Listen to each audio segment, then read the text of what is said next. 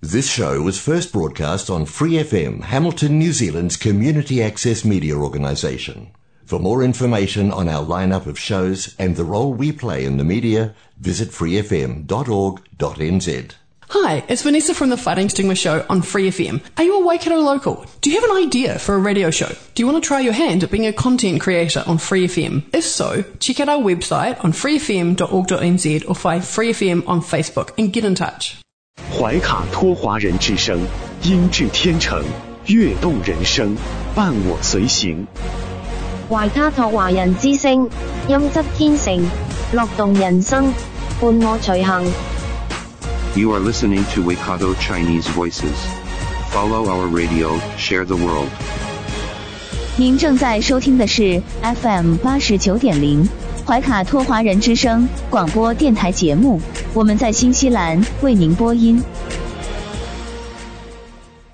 听众朋友们，大家晚上好，时间来到了2021年11月9号星期二晚上的7点钟。您正在收听的是我们通过 FM 89.0和中新华媒微信公众服务号为您并机播出的怀卡托华人之声黄金时段的华语广播电台节目。我是您熟悉的主播奥斯卡，感谢您的收听和关注。我们知道新西兰目前正在为推进全民的疫苗注射进行努力，而作为一个民主国家在这个过程当中不可避免地遭遇到了一些民意的挑战。那么就在今天下午我们看到一个突发的新闻，有数千人包围了首都惠灵顿的新西兰国会大厦，那他们的诉求就是反对封城，反对强制打疫苗。我们在今天的突发新闻里看到在今天上午11点45分左右，就有大约100辆摩托车抵达了国会门口数千名抗议者高呼口号，聚集起来大声抗议，并试图越过国会前的路障。面对蜂拥而至的人群，警方已经在竭力阻拦，在国会大厦入口筑起了人墙。但就在中午1点左右抗议者的情绪开始躁动起来了。面对政府和警方的呼吁，抗议者不为所动，直接冲破第一道大门，进入到了国会的前院。现场有年轻人，也有老人，还包括了各种不同的族裔。他们手中高举着各式标语，包括反对疫苗、自由选择的权利，甚至是特朗普2020。现场还有人身披代表毛利权利的旗帜。抗议者同时在惠灵顿街头游行，从网友拍摄的图片来看，几乎没有人戴口罩。活动组织者要求结束封锁，反对强制打疫苗。这些人当中甚至还包括教师，还有一名校长，他们都反对要求教师在11月15号之前注射第一剂疫苗的规定。那其中一位参加游行的妇女说她担心新冠病毒，但不相信疫苗和新西兰政府。他们希望奥克兰的边界开放，全国进入1级警戒，并结束不注射、无工作的疫苗任务。这一幕可以说是何曾相识在之前发生在美国国会大厦的一幕，就这样活生生的出现在了新西兰国会大厦面前。而且今天不光是我们看到首都惠灵顿出现了这样国会大规模的骚乱包括在这个奥克兰北部的边界也有大量的抗议示威者威胁要冲破奥克兰北部的边界。其中还有一名抗议者咬伤了一名现场维持秩序的警察。不光是奥克兰我们再把目光放得远一点，除了奥克兰和首都惠灵顿，丹尼丁和因佛卡吉尔等地今天也爆发了大规模的抗议活动。对于今天种种的乱象新西兰总理杰森达阿德恩在这个下午国会议程开始之前短暂的与媒体见了面。他表示，今天国会面前的抗议者并不能代表新西兰的大多数人对抗议的一个看法。总理回应称，他更关心警报级别更为直接的变化，考虑如何让奥克兰过渡到红绿灯系统。可以预见啊，在不远的将来，随着政府对于疫苗的大力推进，那么相关民意的挑战也将同步发生，并遇到可能会越来越强烈的抵抗吧。好了，那今晚的黄金时段的播音将由我奥斯卡，还有我的搭档小峰，还有轩轩以及潇潇为您共同带来。那么接下来与您见面的第一个栏目依然是由您熟悉的中新时报特约播出的读报时间。在以下的节目里，您将会了解到明天即将出版的中新时报各个版面的精彩内容。关注天下，服务新华，主流视野，时代情怀。读报时间由中新时报特约播出。周二的中文广播节目，我们首先进入到了由新西兰南北岛全国发行的中新时报特约播出的读报时间。主持人小峰和奥斯卡会在这里和听众朋友们分享明天即将全国出版的中新时报各个版面的精彩内容。我们首先来关注一下中新时报版号 A02 新西兰国内新闻。新西兰疫情最新播报，奥克兰将于今夜11点59分正式进入3级警戒的第2阶段。在这个特殊时期，卫生部再次以 email 的形式向外界发布疫情通报。今天全国新增125例，其中有117例来自奥克兰，2例来自怀卡托，6例来自北地大区。目前本轮德尔塔的确诊总数已达4666例，根据统计，过去7天的平均日增病例为148例。在今天确诊的病例中，有59例暂时还没有找到感染源。目前全国共有79人在医院接受救治，较昨天减少2人，平均年龄为51岁，其中有9人在 ICU 或 HDU。 昨天奥克兰地区一共进行了13543次核酸检测，目前一共有2353人正在居家隔离，其中有1199位确诊者，来自934户家庭。卫生部门表示，希望奥克兰人能继续坚持防范，只要出现症状，无论是否已经接种疫苗，都应尽快进行核酸检测。此外，位于中区养老院爆出疫情，目前卫生部门正在对该养老院的全体人员进行检测。该养老院此前有1人确诊，感染源尚未确定。根据统计，在过去1天，全国共接种21192剂疫苗，其中有16089剂为第2针疫苗。目前第2针疫苗已经累计施打了3317182剂，接种率为 79%。 让我们来看中新时报 A02 新西兰国内新闻第2篇新闻。新西兰出现反疫苗示威，议会大厦加强安全措施。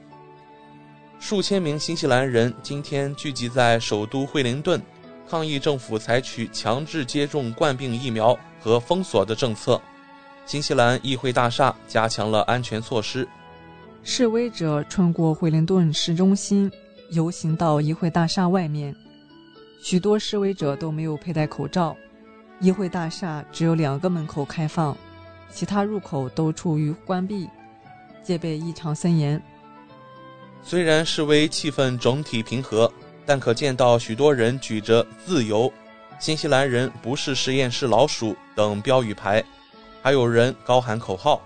要求政府取消强制接种疫苗和限制措施。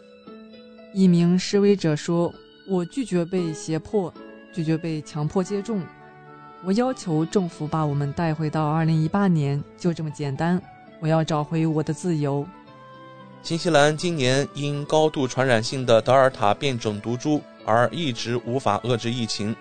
新西兰总理阿德恩被迫放弃了封锁和清零政策，转而采取与冠病共存政策。阿德恩上个月表示，教师和任职于医院和残疾部门的员工必须接种全剂冠病疫苗，并强调唯有在90%可接种人口都完成接种后，新西兰才会取消所有的限制措施。这一门槛高于许多其他国家，并招致了要求更多自由的民众的批评，而强制接种规定也对那些不愿接种疫苗但想返回工作岗位的人构成了一个障碍。新西兰是全球冠病确诊病例最少的国家之一，迄今累计确诊病例少于8000起，累计死亡病例32起。新西兰周二通报了125起新确诊病例，而全国完成2剂疫苗接种的人口将近80%。让我们来到中新时报 B02 财经版第一篇文章，首次置业者大量出动，市场活跃度创历史新高。尽管首次置业者对市场总体占比创历史新高，然而势头仍否继续还有待观察。地产研究公司最新报告表明，今年第3季度首次置业者对住房市场占比高达 26.4%， 较前一季度上涨 4.9%， 长期均值现为 21.8%， 去年第3季度设定的先前基准为 25.6%。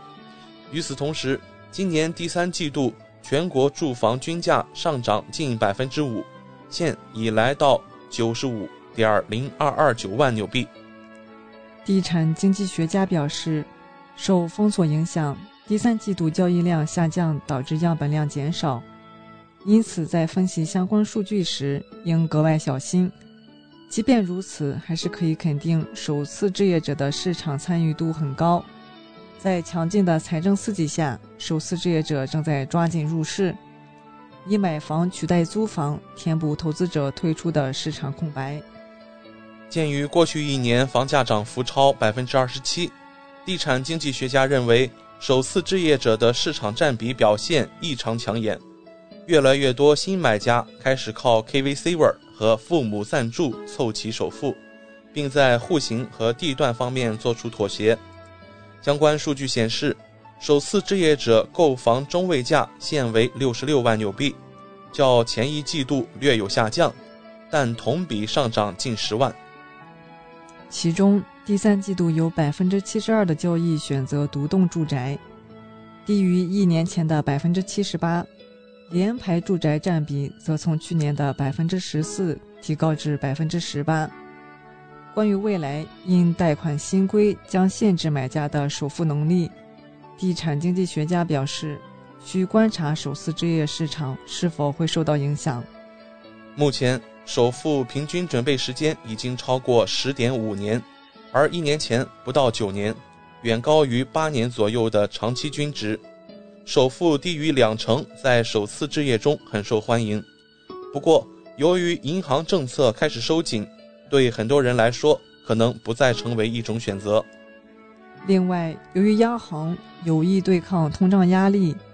预计未来12个月利率还会继续上升，从而为首次置业者制造贷款成本压力。纵观全国，首次置业者在惠灵顿最为活跃，对市场占比高达 33%， 高于 29% 的长期均值。丹尼丁增速最快，新买家占比达到 30%，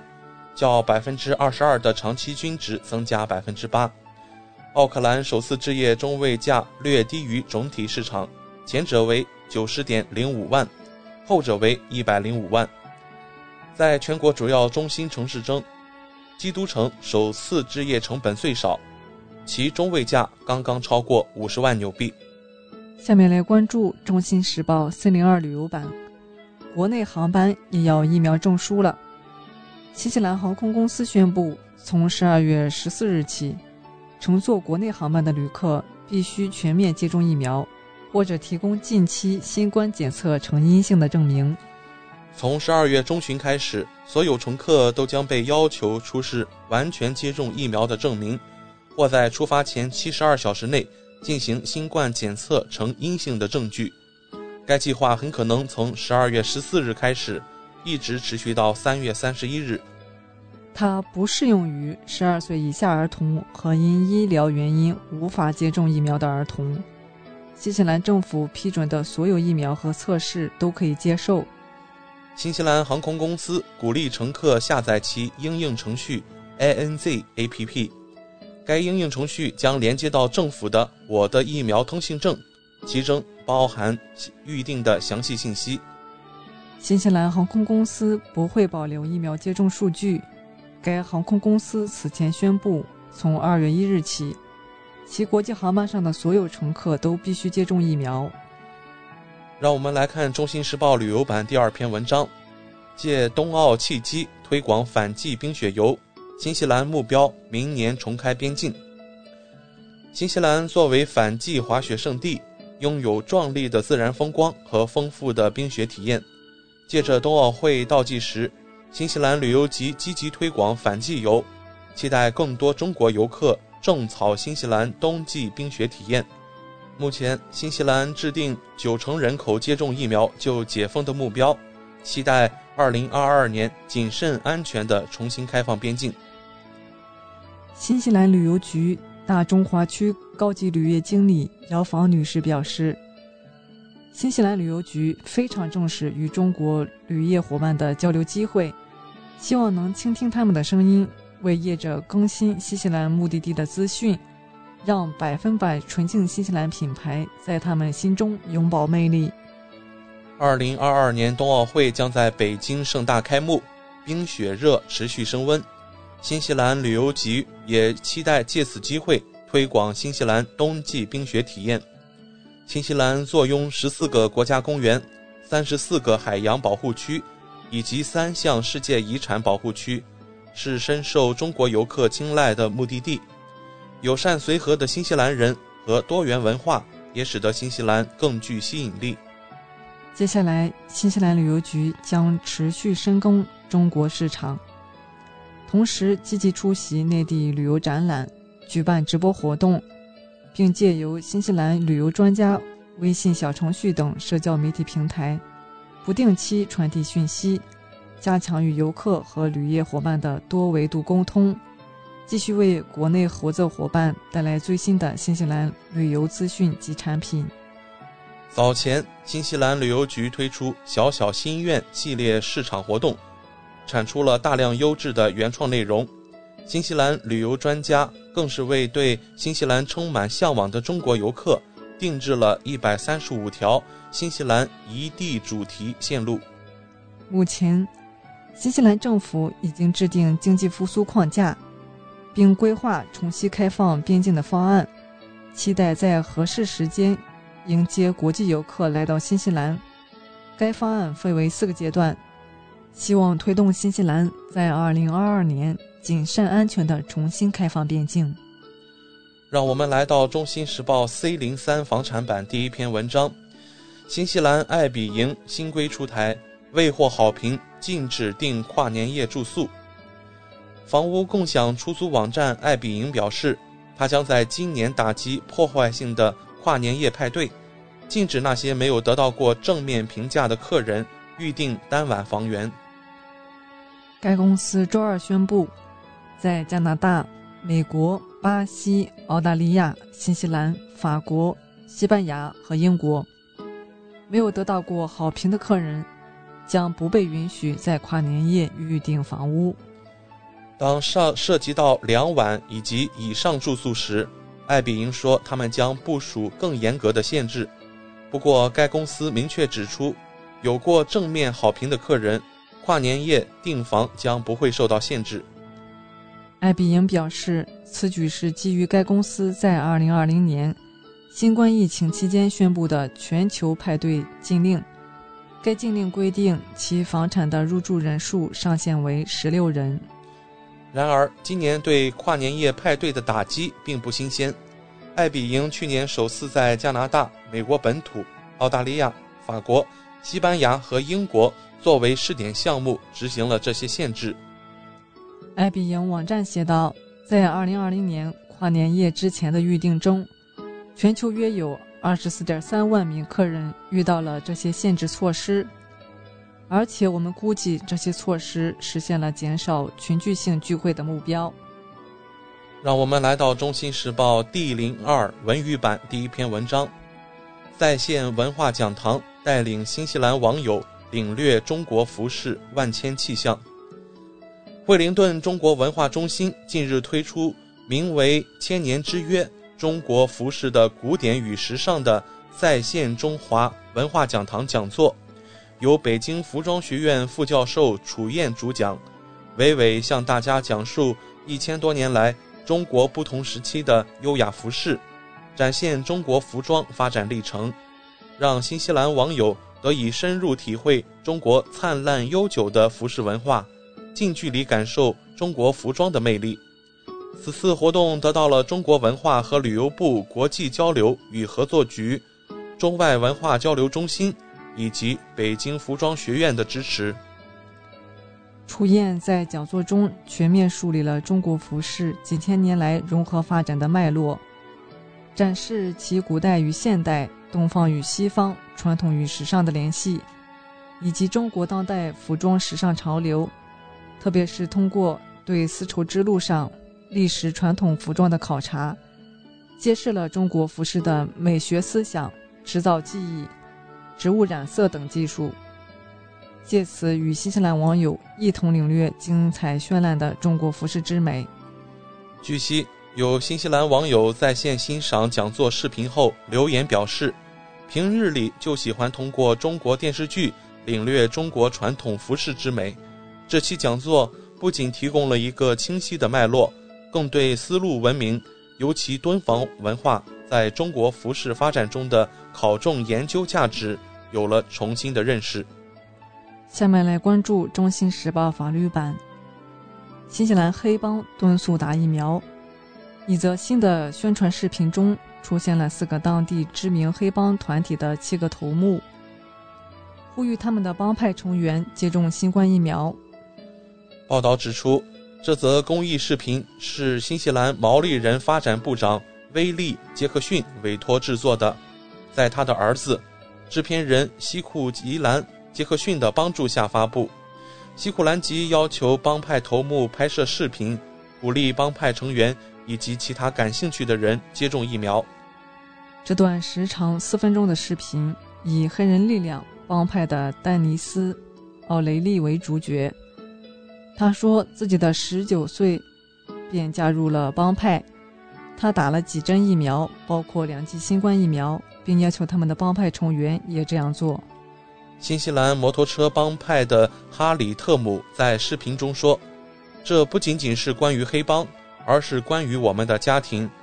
我们需要清楚的一件事是，这不是政府告诉我们的，是专家告诉政府的，那就是要我们接种疫苗来保护自己。另一名摩托车帮派成员丹尼斯·马卡里奥告诉观众，同意去接种疫苗对他来说不需要考虑。报道指出，新西兰总人口为508万，目前感染病例约有3600例，其中70%来自土著居民，尽管土著人仅占该国总人口的27%。卫报周二报道，72%符合条件的毛利人接种了1剂辉瑞疫苗，而85%的帕西菲卡人也接种了同样的疫苗。新冠病毒在上述群体中流行，促使卫生官员给予帮派头目特殊必要工作人员的身份，使他们能够有效地在社区做宣传。新西兰犯罪学家贾罗德·吉尔伯特赞扬了毛利人部长的这项工作。他对媒体说，这是一个好的例子，说明如果我们想要深入触及难以接触的群体，需要采取什么样的行动，利用在那些群体中受尊敬的人。以上就是今天读报时间的全部内容，在此我们也感谢中新时报对本节目的大力支持。中新时报 Asia Pacific Times， 新西兰南北岛全国同步发行，关注天下，服务新华，即刻关注官方微信公众服务号中新华媒，在线读报、华语广播、视频报道，应有尽有。您关心的时政新闻，您关注的生活爆料，您想知道的商业资讯，您想了解的社会百态，离不开您的《中新时报》。您正在收听的是怀卡托华人之声，调频立体声 FM 89.0，这里是新西兰中文广播电台节目。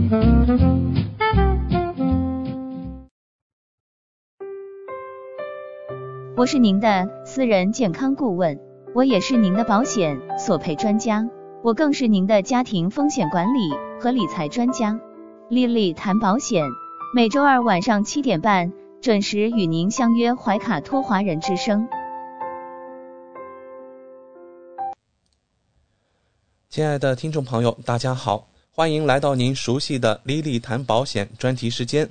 我们邀请纽西兰顶尖的专业保险和理财专家丽丽女士，与收音机前和正在线上收听节目的新朋友、老朋友们打个招呼。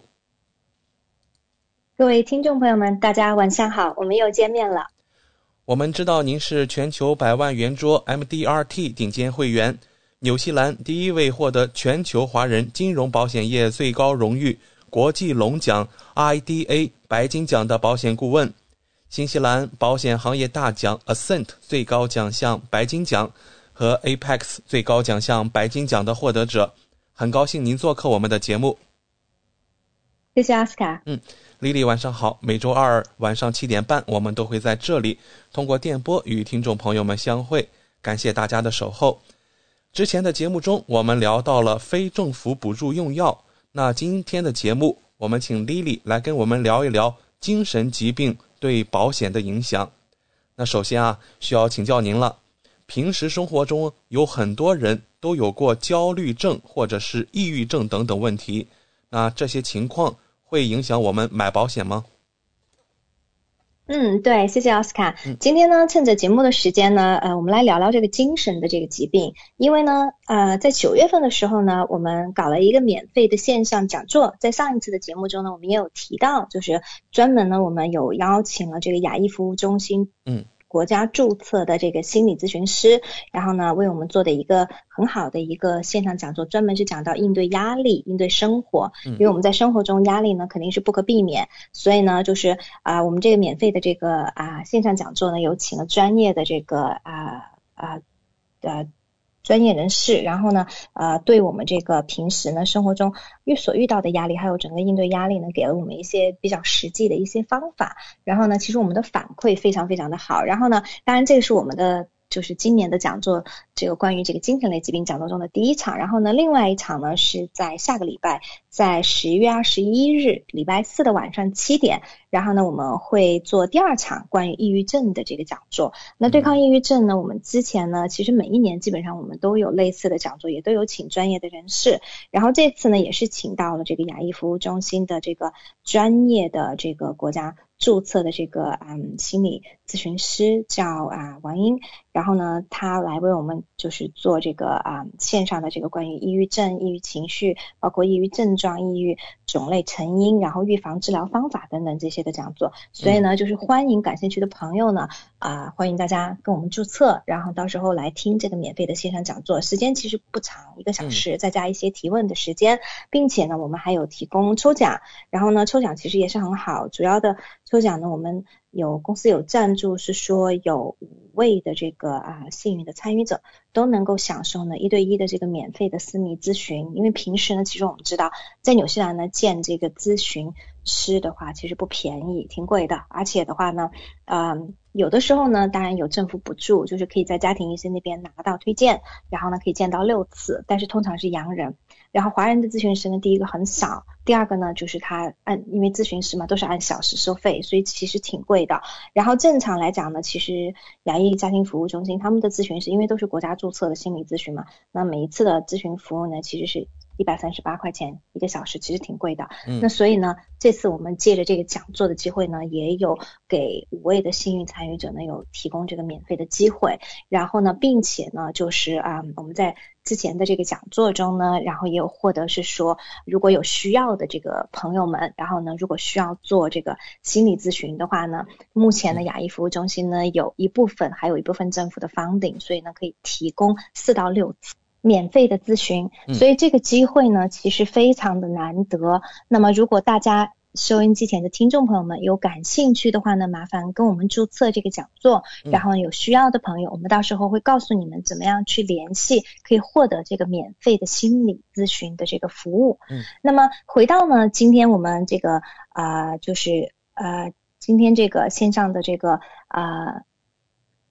问题，就是刚刚奥斯卡有提到的，平时呢我们生活中呢有很多人就是有过焦虑症，比如说 anxiety 或者是抑郁症 depression， 因为在纽西兰呢好像抑郁症是挺高发的，因为很多的洋人，尤其可能是洋人，包括年轻人吧，很多多多少少在生命中有一段时间可能都会有过去看医生关于抑郁症的这个问题，至少呢我可能是因为在做保险的行业，可能有遇到过这样很多的情况。那么像这些情况会影响我们买保险吗？其实这个问题呢要从2个方面去看。那如果是说呢我们是有确诊的这个抑郁症，或者是确诊的这个焦虑症，或者是有更严重一些的，比如说 bipolar 像这样的问题，然后呢还有你比如说 schizophrenia 像这些问题，像比较严重一些的这种精神类的疾病呢，如果我们在购买保险的时候呢，是很有可能会影响到我们购买保险的。原因是什么呢？首先呢我想谈一下，其实呢在我们的医疗保险里面，精神类疾病呢是一个大免责，所有的保险公司呢它其实对精神类的疾病呢就是基本上它都有一个大免责，在 general exclusion 里面它都会说，比如说精神类疾病引起的问题我们是不保的。那很多的朋友就不理解说，那既然精神类的疾病是在大免责里面，那么为什么我们在申请保险的时候，当我们有精神类的疾病，我们有时候还是会被保险公司拒保，会被保险公司加保费等等呢？主要的问题呢是因为如果我们有长期的精神类疾病，我们在长期的服药，那么第一个呢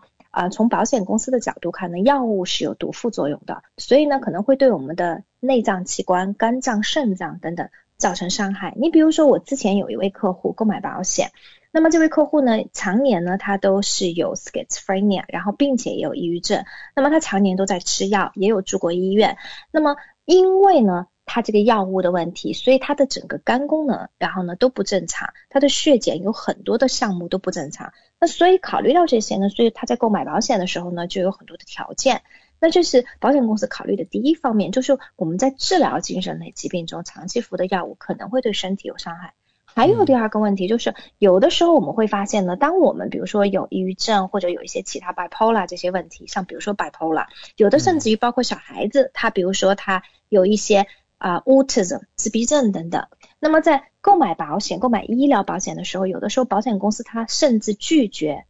卖给我们这个专科跟检查部分。可是为什么他会这样决定呢？其实主要的问题是保险公司认为说，如果是有精神类的疾病呢，有时候他可能因为他怀疑，就比如说他有焦虑症的，他可能怀疑我有这个问题，我有那个问题，对不对？我又怕我是心脏病，我又怕我有癌症，我又怕我有其他的问题，所以呢这样的客户可能更加容易索赔。他可能觉得说，因为我担心嘛，所以我今天要去做检查，明天要去做这个检查，后天要去做这个检查，大后天我要去看专家。那所以说呢，这样无形上就增加了很多索赔的成本。所以呢，这就是保险行业在保公司从他们索赔的这个数据上面，他们能够看到说，你比如说有一些精神类疾病的客户，他很喜欢索赔，因为他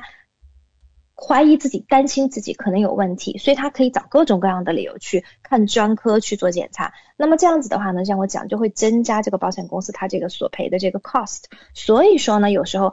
我们会发现比较常见的是长期的精神类的疾病确诊了的，然后呢保险公司在提供保单的时候呢，有的保险公司它可能不会 offer 我们看专科跟做检查的部分。当然往往去买住院做手术的部分是不会受到影响的。那因为住院做手术嘛，既然我们要到达了住院做手术这个等级，那肯定是已经发现什么问题了，就是不是我们猜想我们可能会有什么问题，是一定是确诊了有某些问题，那这个确实是属于身体上的问题。那所以保险公司其实他考虑的角度呢跟我们很多人不一样，所以说呢我们其实作为保险顾问的职责就是我们经常呢在面对是说客户在投保的时候他有疑问，他有各种各样的问题，那么我们尽量尝试呢把保险公司的想法告诉客户，然后呢也帮助客户去了解什么样的产品更适合他们。但是就像我刚才提到的，并不是所有的保险公司它都会去除掉精神类疾病我们在申请保险的时候，那有的保险公司呢它因为精神类疾病在大免责里面，所以呢他们就没有什么关系，我们知道说客户他有一些精神类的疾病，在申请的时候他也是能够给我们正常的保单，因为他认为他的大免责里面他就已经能够 cover 住这样的风险。那所以呢具体情况呢其实就要看我们这个具体我们客户的状况是哪一类精神类的疾病，然后呢他比如说他有多长的时间吃药吃了多长的时间，是否身体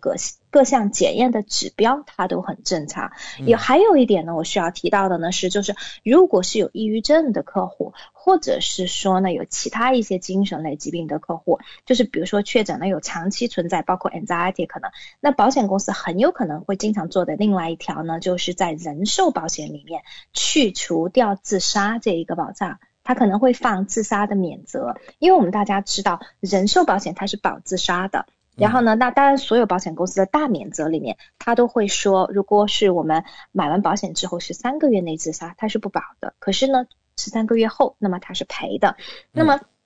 所以呢其实在纽西兰的人寿保险的这个索赔数据里面大约有 5% 是自杀在人寿保险的索赔里面。那所以当保险公司知道比如说我们有抑郁症，然后呢而且保险公司在针对我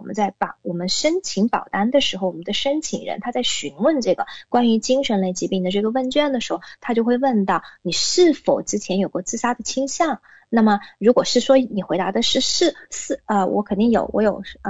过，那么他这个在保单的这个条款里面，核保条款里面，他就会去除掉这个自杀这一条。那这个是很正常的，就精神类疾病往往会导致这一个。还有一个比较常见的做法呢，保险公司就是我们在购买收入保障类的保险的时候呢，当我们有比如说精神类疾病的这个历史病史，那么它也会放精神类疾病的免责，因为收入保障保险对于精神疾病造成不能工作它也是保的。好的。那在今晚的节目之前啊，主持人奥斯卡也查询了一些相关的资料。根据奥塔哥大学领导的一项新的研究啊，自1980年代以来，15岁以下人群的抑郁症患病率增加了1倍以上，而且啊，新西兰年轻人服用抗抑郁药的比例也上升了 44%。那增幅最大的是，哇，那是非常的多。对啊，而且啊，更令人感到惊讶的是，增幅最大的呢是13到17岁的年龄组，在9年间增长了 83%。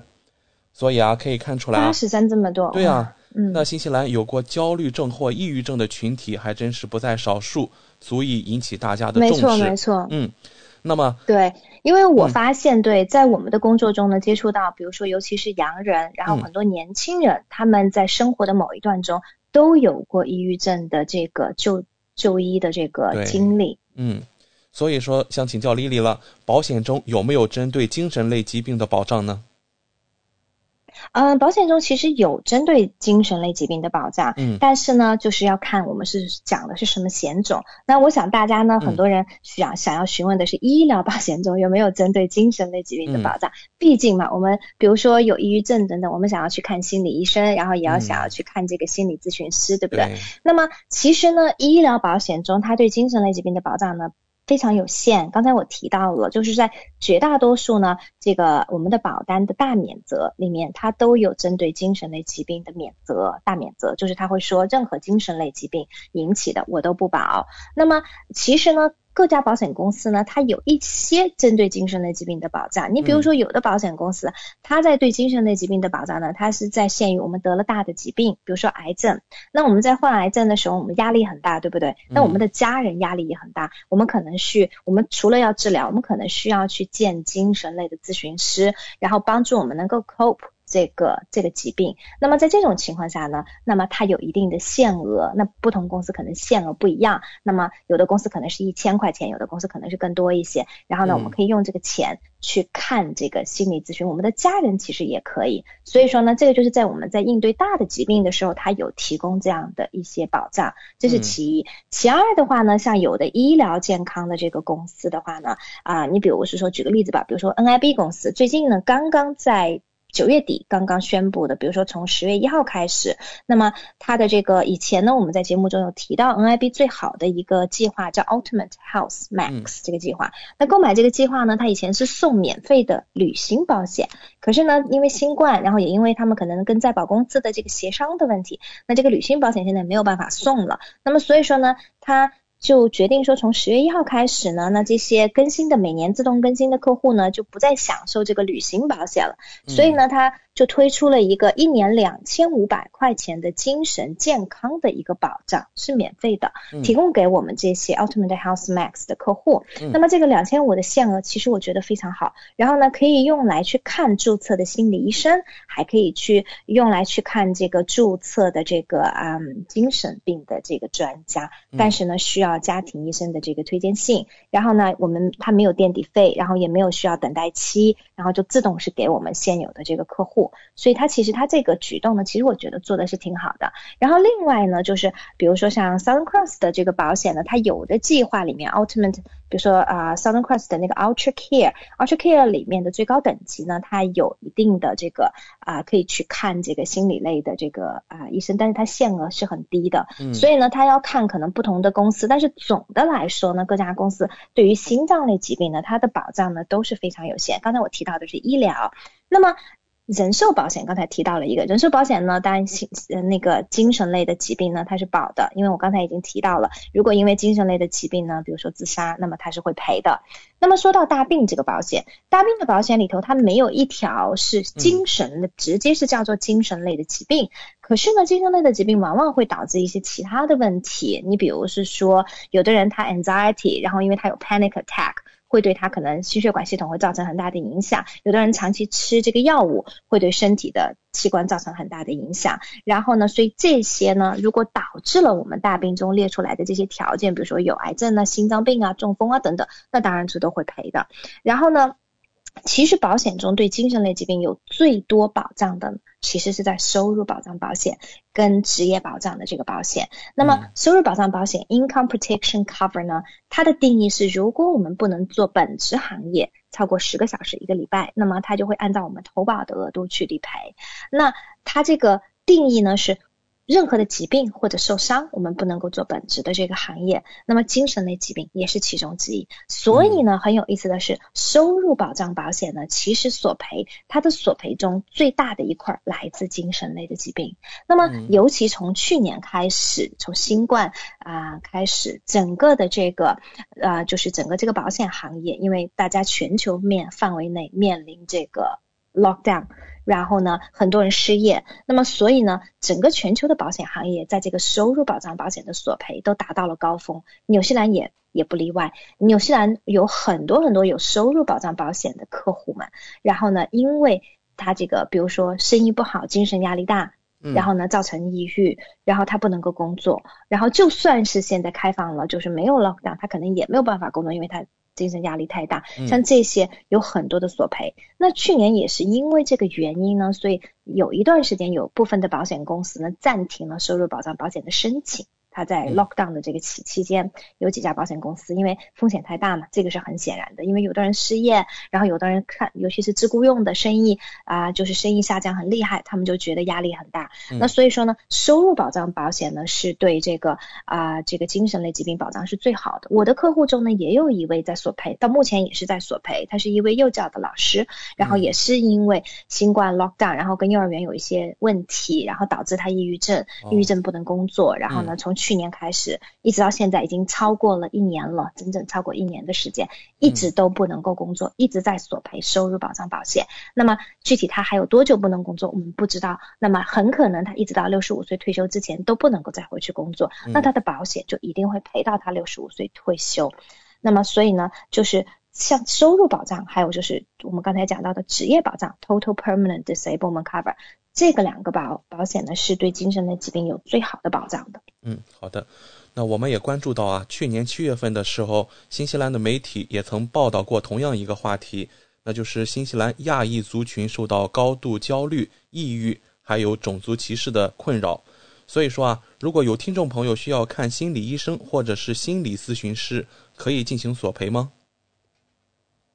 刚才这个就回到了我们最初谈到医疗保险中，医疗保险里面呢，它因为有心理疾病的大免责，所以说呢，如果在一份正常的医疗保险上面，那是不可以的。OK， 那么我们通常如果要看心理医生或心理咨询师，应该怎么办呢？第一个，我们去家庭医生那边要求家庭医生推荐。那么在公立医疗系统其实是有提供心理咨询服务的，也有提供心理医生。那么问题在哪里呢？就是有时候可能不太容易 access， 如果在我们不懂的情况下，可是呢，我们通过家庭医生推荐，其实是可以看到心理咨询师6次，是免费的，是完全可以的。那么问题就是在于说，可能很多人不知道应该怎么使用，而且呢，作为华人来讲呢，很多人不愿意去见洋人的心理咨询师，很多人想见亚裔的这个心理咨询师。所以说呢，如果是说像我们的客户的话呢，不明白的话，收音机前听众朋友们，就欢迎大家呢跟我联系，然后呢我可以告诉大家应该怎么样去做，还有就是我刚刚开始节目初讲到的，我们在跟亚裔家庭服务中心合作呢，他们有专业国家注册的心理咨询师，然后呢现在我们可以享受到4到6次免费的心理咨询服务，然后是不需要付钱，而且呢也可以不需要家庭医生推荐，可以自我推荐的，完全可以的。所以这个机会其实是挺难得的，因为他们从政府有申请到一部分的funding，但这种机会呢就是平时实际上是很难遇得到的。那么还有一个呢就是我刚才提到，如果我们有患一些疾病，然后需要心理咨询方面的服务，那么我们的这个医疗保险中有提供这样的保障的。另外一个呢就是刚才提到的 NIB 的这些朋友们呢就是说如果是在10月1号之后我们 renew 的这些客户呢会享受 NIB 赠送的免费的2500块钱1年心理咨询的这个服务，然后呢这个就是可以随便用去看心理医生或者心理咨询师了。所以呢当然需要家庭医生推荐信，所以呢具体呢有需要的朋友们，然后呢或者是有额外疑问的朋友们呢，都欢迎大家这个节目下来之后呢单独的跟我联系，然后呢我也强烈推荐大家呢21号的时候下个礼拜4去听一下我们组织的这个关于抑郁症的这个讲座。因为呢抑郁症刚刚奥斯卡也提到，其实这几年的话呢整个纽西兰这个抑郁症的这个比例升高呢非常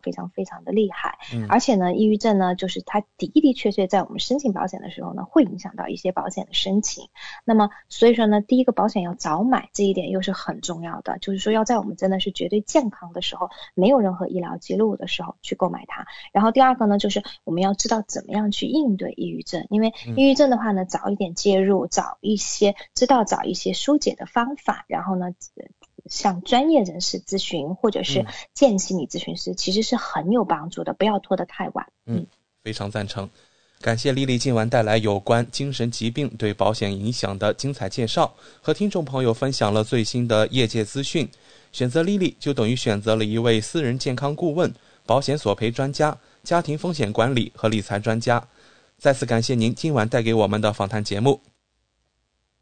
谢谢大家，谢谢奥斯卡。如果大家下来呢有其他的问题，或者对这个免费的心理咨询感兴趣的，然后呢或者想报名参加我们下周的讲座，麻烦大家呢添加我的微信，搜索我的手机号码0218963588，或者添加我的微信 ID NZLEELEE， 然后就可以跟我们注册。谢谢莉莉，我们下周老时间和大家空中电波相见。谢谢，下周见。跟莉莉买保险，关键时刻从来不会让您失望。听众朋友不但可以在每周2晚间7点半收听到莉莉在怀卡托华人之声的专题节目，还可以在每周全国出版的《中新时报》财经、保险、金融版面找到莉莉的专栏文章和联系方式。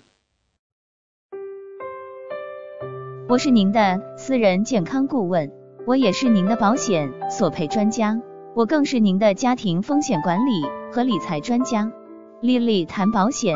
每周2晚上7点半准时与您相约怀卡托华人之声。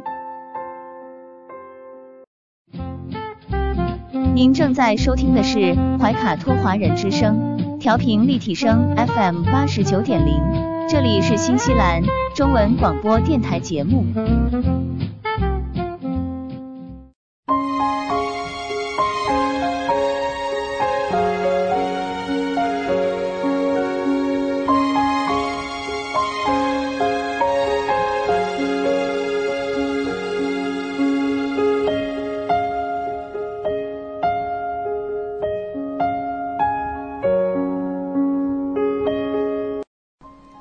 亲爱的听众朋友们，新西兰怀卡托华人之声一直陪伴您，我是主持人萱萱。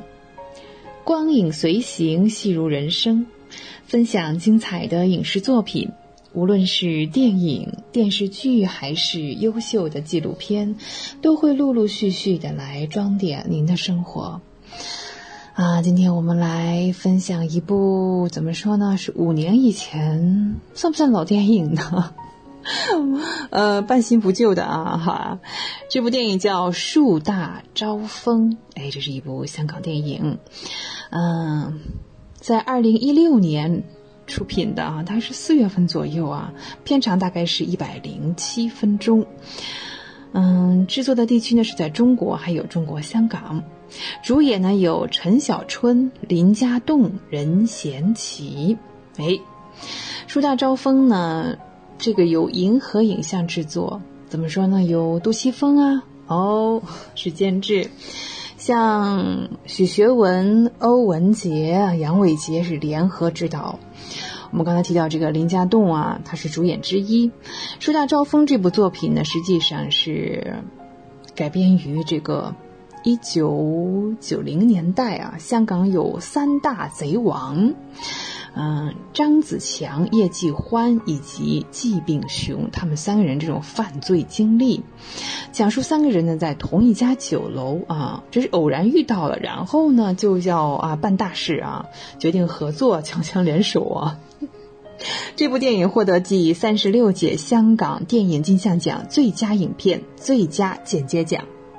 树大招风在近几年来算是非常优秀的香港电影了，3个贼王呢都被写了出来你像这个张子强真的非常跋扈他要攀登这种怎么说呢，犯罪作案的珠穆朗玛峰是由陈小春先生来扮演这个角色，真的是把这个人物演得非常的真实。他用筷子夹着雪茄，然后吞云吐雾，这是中西结合然后他接到这个叶国欢的电话时那种发自内心的那种惊喜的笑声至今让人记忆犹新。我们来说现实当中的季炳雄或者季正雄这个角色呢，是由林家栋先生来演绎的。也是非他莫属的这个角色，对林家栋先生浑身在影片当中散发着一种寒意不怒自威的感觉那为了掩护这个抢劫呢，他甚至拿昔日兄弟的女儿当掩护，跟他一起去取这个枪。兄弟发现他跟这个周子强这种联系之后呢，就对他们一家3口就起了杀心当街杀死了3个警察。其实这些他都是瞬间起意他并没有提前策划要杀警察，对吧？他的出手非常的快真的很冷血。林家栋这个出色演出呢，这个角色让他成为了香港金像奖的影帝。本片呢，我们可以说是真是这叫什么呀？犯罪分子这叫穷途末路是吧？对，就是这样一个穷途末路的悍匪的故事面对着这个时代的改变，人生何去何从这种感叹和迷茫其实叶国欢呢他是带领着兄弟们放下了这个枪放下屠刀了，立地成佛他是来到大陆来做生意这个昔日的悍匪呢也变得文雅起来了，学会了给这个官员打点各种关系那怎么说？但是喝酒呢，他还是不胜酒力啊，经常被一些小官员啊、小科长啊灌得烂醉啊。有的时候呢，他被一把桌子上的小手枪吓得不敢说话啊。老老实实的把局长递到面前的一杯苦茶是一饮而尽。其实在香港这个电影当中呢，我们要说监制哈，真的是一个非常神奇的存在，这是一部电影的灵魂啊。这部电影我们刚才聊了是杜琪峰是吧？他是挂名监制啊，实际上他就是他导演了啊，这个他有非常明显的杜琪峰电影的这样一种痕迹。他的作品呢，从来不会让作者想要表现的意图就是那么飘在表面上啊，不会啊，都是通过故事的机缘巧合的安排啊，通过人物的行动、言语、表情，这样一种方式给予大家呢，观众们无限的猜测啊，这或者是解释的空间。树大招风啊，说不上是一部黑色的电影，但是呢，确实啊，还是让人看了有点悲伤哈，甚至有一点绝望的那种。你看在电影当中呢，天台的棚屋啊，就是人家晾衣服晾在这个铁丝上，有一个镜头就是在晾一条床单，然后床单被风吹起来，不知道为什么啊，看着这个镜头心里非常的凄凉啊。其实树大招风呢，原本是没有3个贼王联手作案这回事，而是这个其中张子强啊，他听到了流言啊，反而引发了这种惊天大案的这样一种狂想啊。后来在这上面当时说这个海陆丰啊、叶国欢啊、季正雄啊偶然接触当中呢，他接通了这个张子强的电话，他们就想着要在香港要见一面，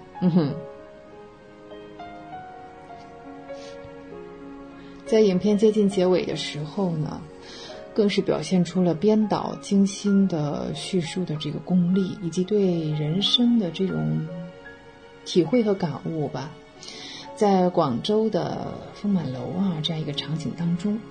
，3个贼王呢在偶然中是擦肩而过，这是相逢却不相识。也许呢，这3个人要联手做大案的这个风声啊，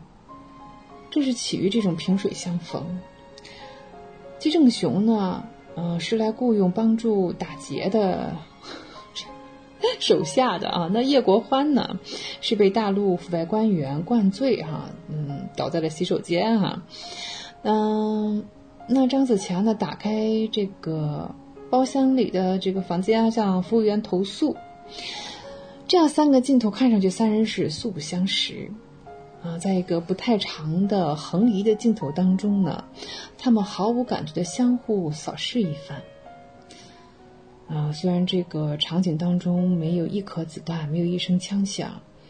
但是这比枪战的场面似乎更有张力，写出了一种对偶然性的恐惧。这部电影啊，虽然只是杜琪峰牵制，但是这一幕真的非常有杜琪峰那种标志性的宿命感啊，和悲伤的这种意味啊，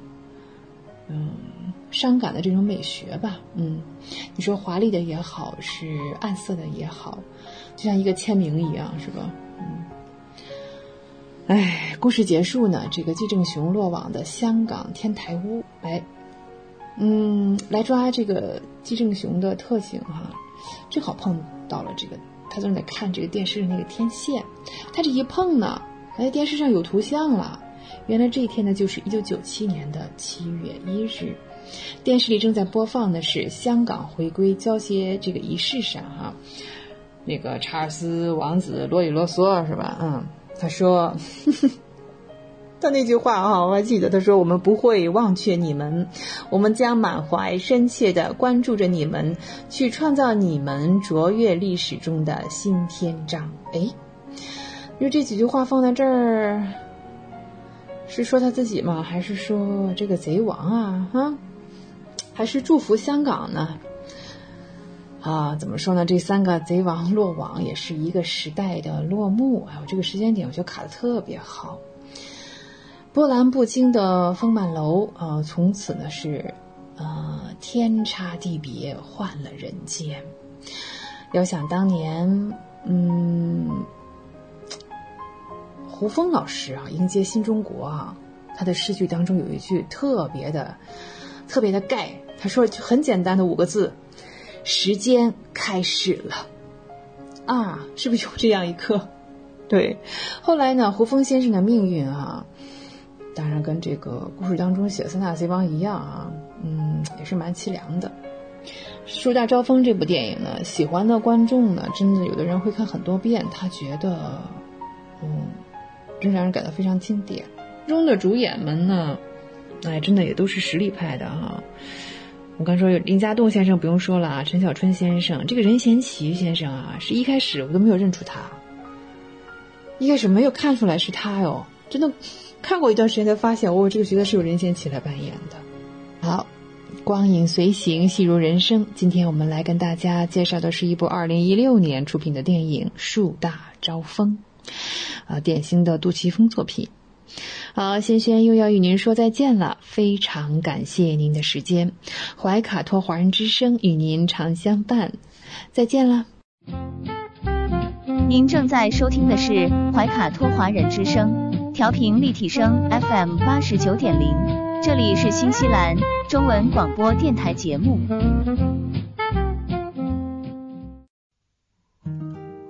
感受东方文化，体验汉语魅力。怀卡托华人之声电台主播轩轩主持，中文了不得，让您足不出户，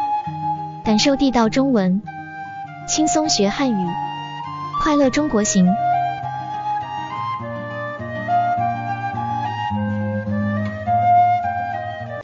亲爱的听众朋友们，这里是怀卡托华人之声为您效劳。接下来呢，又是轩轩为朋友们带来中文了不得。无论在祖国还是海外，熟悉的乡音总是让人感到温暖亲切。中文不但博大精深，而且好学好玩，很有趣。比如我们这个小栏目的名字，中文了不得，还可以说不得了，更可以说了得。我想这样的排列组合方式在全世界的语言中恐怕是独一无二的。在每期节目中呢，我们一起来聊一聊中文学习的知识点，像重点难点此外呢，每期再介绍一些中国文化常识，可以与我们的汉语学习相结合，活学活用，事半功倍。好，在这期节目当中呢，我们要来进行高级词汇的一些比较和辨别我们这个说了，我们是涵盖了不同水平的这个中文好，我们先来看第一组怎么样这组词是这样子都是由这个教育的教字开头，教化、教育、教养，一组里面有3个，以前我们比较大部分是2个是吧？今天我们就难一点点3个词呢一起来比较，教化、教育、教养，3个字呢都有教字那都有教导别人的这个意思在里面，但是在用法上呢还是有区别的有不一样的地方。我们先来看第一个，教化。教化通常是指教育感化，强调的呢是发生变化，是受教育的这个人发生变化。那通过教育呢，使别人的思想行为发生转变，通常这种转变呢是积极的、正面的，是得到提高的一种转变。教化的那个对象呢，也就是接受这个教化教育的对象呢，一般是可能相对来说落后一些或者是在文明和道德上比较有差池的人。我们再来看中文里有一个词叫失足青年有兴趣的朋友可以查一下通常我们会说这个教化跟他们搭配在一起。教化失足青年需要我们的耐心，也需要我们的智慧啊。我看还需要爱心在里面是吧？啊，教化失足青年需要我们的耐心，也需要我们的智慧。我们再来看啊，宗教啊，中国呢也是一个多民族啊，还包括多种宗教的国家啊。那宗教的宗旨在于教化众生，离恶向善啊。你看所有的宗教，如果它是这个是真正意义上的啊，不是说邪教啊，邪教可能就跑偏了哈。它的宗旨在于教化众生，离恶向善。再看啊，作为教化别人的人啊，如果自己是脆弱的，凭什么去教化别人呢？也可以这样讲是吧？这句子啊，如果自己是脆弱的，凭什么去教化别人呢？我们再说啊，这个对于土著或者原住民来说，现代特别是西方的这个洋人们哈，他试图是让他们接受一种先进的生活方式，但是当地的土著和原住民呢，似乎对这种教化是不屑一顾。他们觉得他们的方式似乎是更加自然和谐的啊。好，那自认为自己比较先进现代的这个洋人们啊，要改造去原住民啊，这样一种行为我们就叫做教化哈。好，我们再来看啊，这样一种潜移默化的教化过程，使人们逐渐在朦胧中懂得了所谓的文明究竟意味着什么。教化的过程。好，这是作为教化，它表示教育感化的意思。我们来看第二个词，我们说的是什么呀？是教育。对，这个教育就很明显啦。你看是国家是不是有有教育局啊？这样的每一个城市里面还有自己的这个教育管理单位啊。那主要就是指呢学校对学生的培养幼儿园教育啊、小学教育、中学教育、大学教育等等啊。但是教育这个词呢，除了这一个意义呢，还有其他非常广泛的应用的范围。还有你像通过道理去说服别人，帮助别人，使别人得到提高啊，这也是一种教育。那学校的任务在于教育学生，使之得到全面的发展。这样一句话啊，学校的任务在于教育学生，使之得到全面的发展。小时候父母常教育我要虚心，他们说只有虚心才能看到自己的不足，才能有进步啊。你看这两句话当中的两个教育，就是对应了我们刚才分析的教育的那两种意思啊。好，我们再来两个类似的啊，在一些落后的省份，教育水平是比较低的。你看这句话当中的教育还是说学校当中对学生的培养啊，学校的教育水平是比较低的。好，我们再来另外一句，一些普通人不平凡的事迹让我受到了很大的教育。那这个教育就是我们说第二种啊，用一些道理，用一些事实说服帮助别人一些普通人不平凡的事迹使我受到了很大的教育。好，接下来是这三个词当中的最后一个，教养。教养我们来看是做这个，当然它是教育培养，它可以说动词啊，但是我们口语当中可能用名词比较多一些。现代汉语当中是名词用的更多，指的是人的品德和修养。那通过就是修养，它是通过教育获得的，经常和这个有还有没有进行搭配，有教养、没教养，或者说没有教养，这样来搭配。我们来看我们还是请小白吧。之前要把小白作为一个反面的例子来说，小白说话不礼貌，做事也不得体，没有一点教养它作为名词是吧？说有没有好，你看小白说话不礼貌，做事也不得体，没有一点教养。好，直到现在我们也常常跟人争论究竟是金钱还是教养才能真正维护和提高这整体还有个体的中国人的尊严。精神文明和物质文明一样重要，缺了哪样都不是一个立体的人，这人都站不住两条腿呢。好，说到教养，在风俗礼仪和种种行为处事方面，深山沟里的老农不要小看他们可能比我们更懂得规矩，这是真的。说到教养特别在风俗礼仪这个方面呢，偏远地区的哪怕是一个农民都比我们这些人懂得多实事求是的讲，这是事实。好，这是刚才我们聊了教化、教育和教养。好，这是一组我们3个词在一起然后我们再来一组3个词的比较过程、进程、历程，3个都有程好事3成吗？那是另外一个字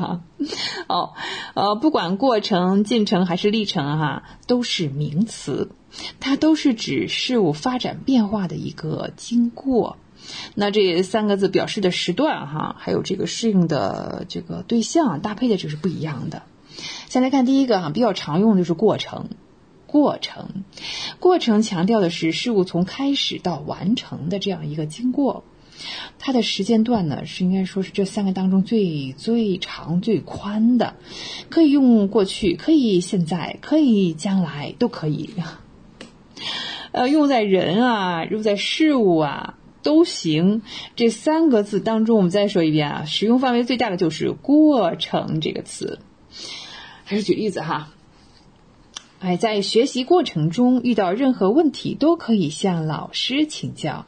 对呀，我们在学习中文、学习汉语当中遇到各种各样的问题，那都是很正常的在学习汉语过程中遇到任何问题都可以向老师请教。好，我们再来看比如说我们出国留学或者来到一个新的城市生活，初到一个陌生的环境，总得有一个适应的过程。对啊，有一个适应的过程，慢慢就是我们习惯的过程，是这个样子。我们再来看当一项新的技术应用的时候，或者新的设备应用的时候呢，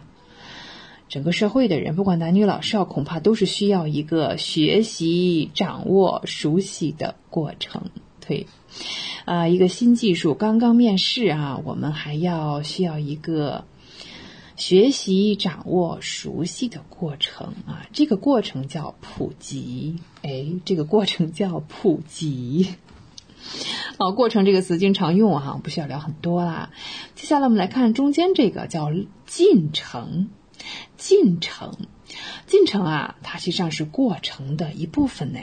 它侧重的是向事物它向前发展的，你看前进的进向前发展这样一个经历，强调是在进行当中，事情在进行之中还没有完成有一点比较重要，就是进程是不可以用在这个人这一方面的，它可以用于重大的事情或者是事物，这都可以比方说我们这个一带一路的进程改革的进程我们现在已经开始了这个第14个5年计划的进程，是这样吧？对，所以我们要采取有力的措施，推动“14-5”的进程再看因为它是用于比较大的事件嘛，我们再来让它大一点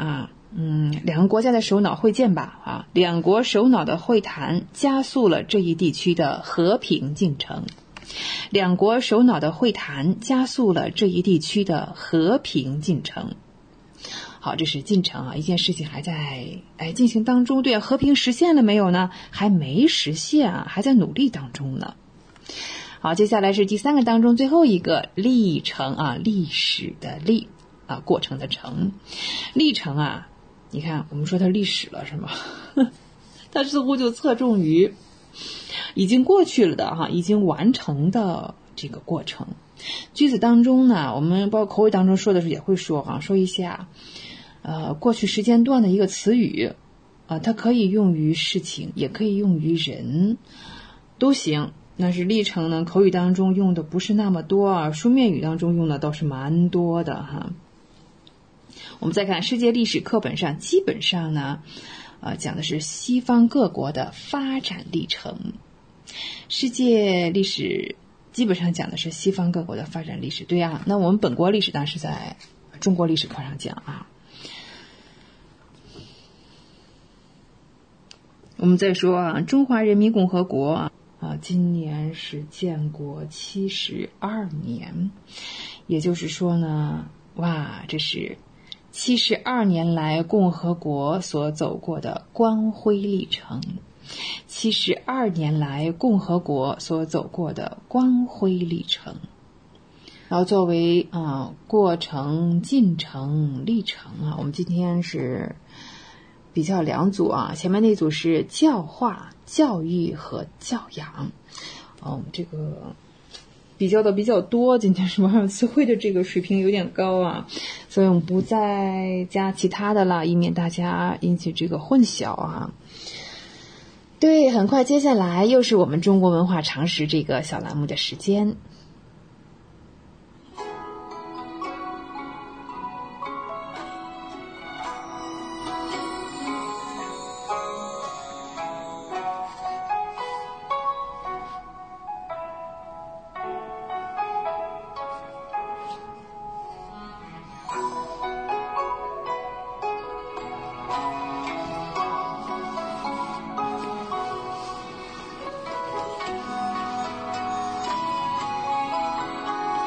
好，上一期节目当中呢，我们是依依不舍送走了秦朝秦汉，对，接下来呢就是两汉。在两汉当中呢，我们最先要进入的是西汉。西汉王朝的前60年也是说这个王朝算是它的早期阶段秦朝灭亡之后呢，众多的起义领袖当中呢，有一个人呢，他就是控制了像这个渭河盆地并且逐步统一了中国，这就是他们的开国皇帝刘邦。我记得上学的时候，我的一个历史老师让我们猜个谜语，说白菜不要心，白菜不留着心留着什么呢？那就留着白菜的帮对打一个历史人物，这个历史人物就是刘邦刘邦呢，我们史称汉高祖。汉高祖出身布衣是黎民百姓。类似的情况呢，在中国后来的历史上只出现过一次，就是拢共出现过2次剩下那次我们以后再聊好，那汉高祖呢，建都在长安，跟周和秦的都城距离都不太远。汉高祖和他的这个后来者吧，他的继承者们，他是有意的避免继续这种劳民伤财的举措因为当初都是从那个时候过来的，这就是过来人以免使百姓想起这个秦的专制和暴政，会重蹈秦朝的这种覆辙因此他们用了相当长的一段时间来巩固权力，废除了秦代残酷的刑罚、赋税徭役等等。这样一来呢，国家就政治安定，经济也开始恢复好，国库开始充实了，积累了呢相当的财富。后来这史学家呢称汉朝初期的统治者真的是圣王典范。我们来看汉武帝西汉王朝的第2个阶段呢，就是从汉武帝开始。公元前的141年呢，16岁的汉武帝就继位了，开始了长达54年的统治时期。汉武帝呢，他的为人是非常的果敢，也可以说是孔武有力，聪慧，这就不用说了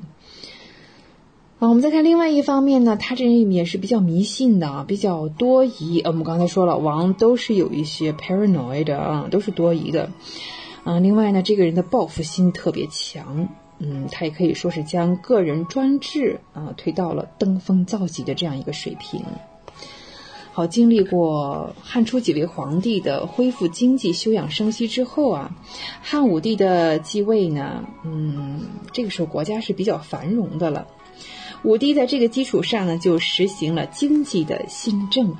改革是历朝历代都要经历的事情，我们现在还得这样做，对吧？他下令修建了从黄河可以直到中国西北部的运河，接连这个中国北方的两大的经济区，以这条河呢连接在了一起。另外呢，在全国建立了一个叫长平仓。长平仓啊，这个丰年啊，丰收盈余的粮食啊，然后在荒年的时候呢，在低价卖出，这样就达到了一种平衡，是吧？避免引起饥荒啊，这个民乱啊这种哈。为了增加国家的财政收入，他向商人们征税，很好，现在也这样做哈。然后呢，有的时候会这个降低钱币的币值，我们说让这个贬值一些啊，并且开始呢，有的时候是官职是可以买卖的啊，一部分官职可以用来买卖。武帝呢，像秦朝一样啊，他也是实行的国家垄断，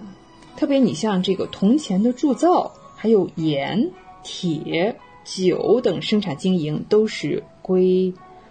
官有，我们就说这就是国有企业这些啊。那些通过经营这些商品啊，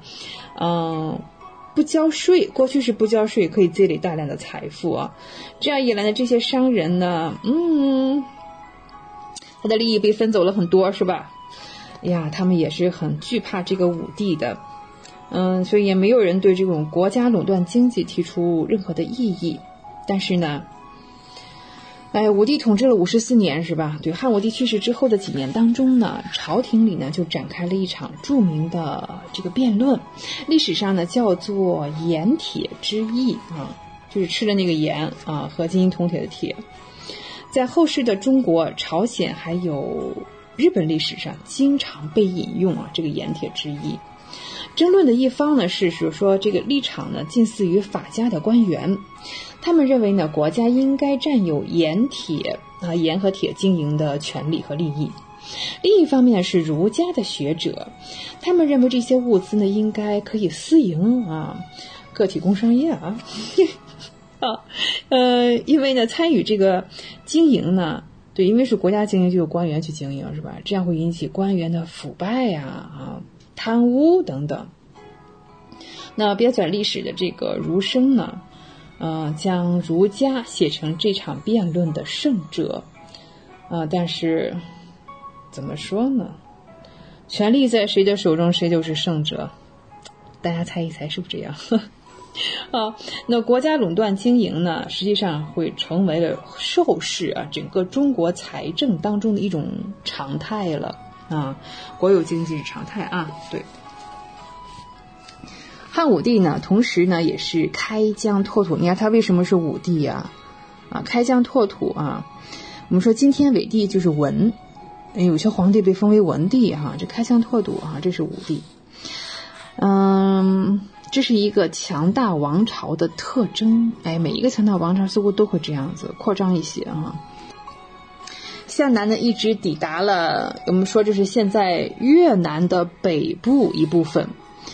这就是为什么你看越南有很多风俗啊、服饰啊、饮食啊，跟我们是蛮像的哈。这是向南，我们再来看向东北在朝鲜的北部驻扎，并且呢设立了郡县进行统治，一直到公元的300多年。说起了汉朝，我们就不得不聊一聊匈奴。汉王朝受到主要的威胁呢，主要是来自于这个游牧的民族匈奴。他们在北方是建立了一个像部落联盟这样一个说是联盟谈不上是帝国了哈。匈奴常常呢会派这个骑兵实际上是骑射兵偷袭偷袭之后呢就是我们这个汉军还没有来得及反应，还没来得及出动呢，这波偷袭人就跑掉了。那为了打击这个匈奴呢，汉武帝也是出台了一系列的政策，并且在后世都得到了沿用。就是我们为什么说哈，秦皇汉武、唐宗宋祖啊，这些人这么伟大哈。汉武帝实行的是以夷制夷，对啊，通过学过历史常识啊，都应该知道以夷制夷。对，与靠近边境的游牧民族呢，我们贴着的哈，就结成部落。那结成部落之后呢，和我们远的哈，和我们不太友好的呢，我们可以联合起来对抗。结盟的部落呢，可以和中国通商，这样有了贸易上的往来，有了利益啊，我们就联系得更紧密了，是吧？那接受这个封号啊，给他们一个封号，名正言顺啊，并且跟汉朝呢可以和亲啊，娶汉朝的公主。很多的诗歌也是记载了这些远嫁草原的伟大的王妃们啊，其实他们的生活是非常悲苦的。再看这个商贸哈，如果说这个通商啊、贸易啊，还有封号，都不能达到目的啊，不能达成这个和平的目的的时候呢，那就只能靠武力来解决问题了啊，用武力手段。那在公元前的129年到119年这10年间，汉武帝曾经几次派出了10余万人的大军进军了草原，击败了位于蒙古南部戈壁以南的匈奴势力。说到这儿，我想起一件文物啊，是在莫高窟。莫高窟啊，好多窟啊，太多了。大概是应该是在323号啊，323号窟啊，有一个初唐的壁画。这个壁画呢，所展示的就是张骞出使西域，这是汉朝的事情，是吧？当然这是一个局部的作品了，不是很完整了。在这幅画当中呢，在甘泉宫内立着2个铜像，汉武帝呢正在对这个铜像进行焚香和礼拜。这说的是武帝将其众讨匈奴，并获2金。长丈余列于甘泉宫，武帝以为大神，常行拜谒时。好，那在后世的文人墨客当中呢，比如说明代的这个仇英啊，他有一部绘画的作品叫做《人物故事图册》啊，《人物故事图册》，仇英的作品。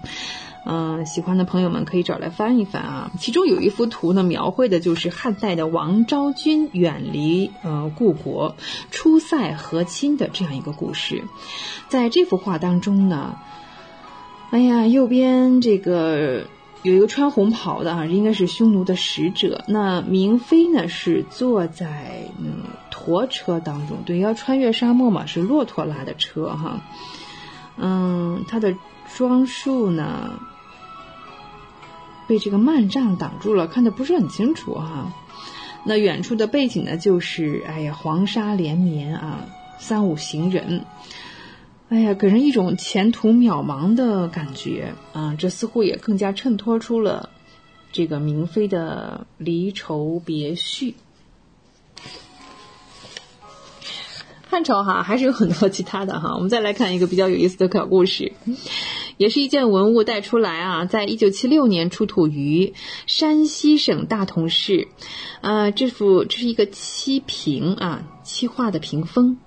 是北魏司马金龙墓的漆瓶。漆瓶出土时呢，有较为完整的，可以拼成5块哈。在第1、第2块我们可以看他画了一个故事，就是这个像东汉这个刘向这个《列女传》当中的说的班婕妤皇帝的妃子他汉成帝呢邀他一起同辇一起共同坐一辆车。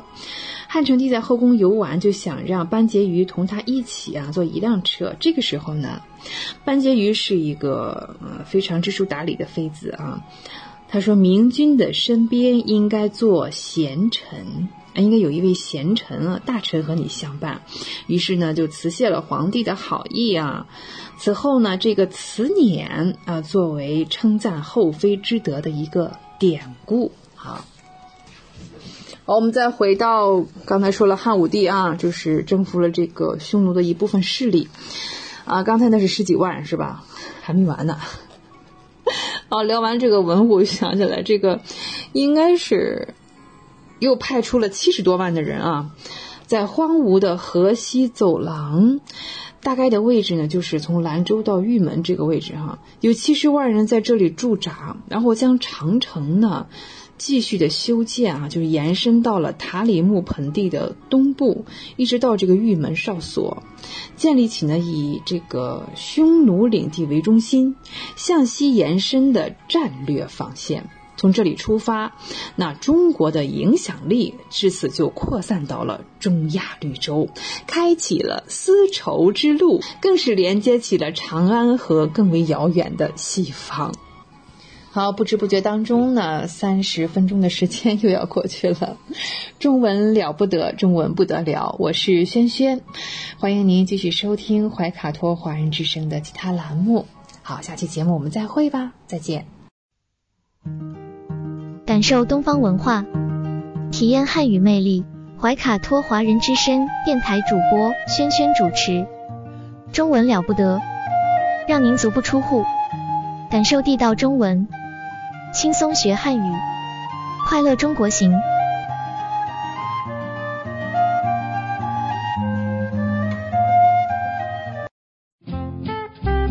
您正在收听的是怀卡托华人之声，调频立体声 FM 89.0，这里是新西兰中文广播电台节目。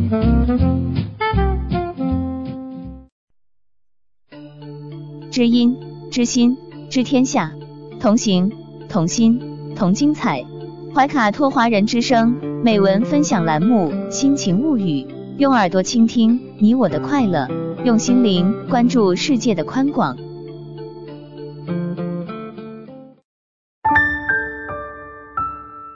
人民日报微信的读者朋友们，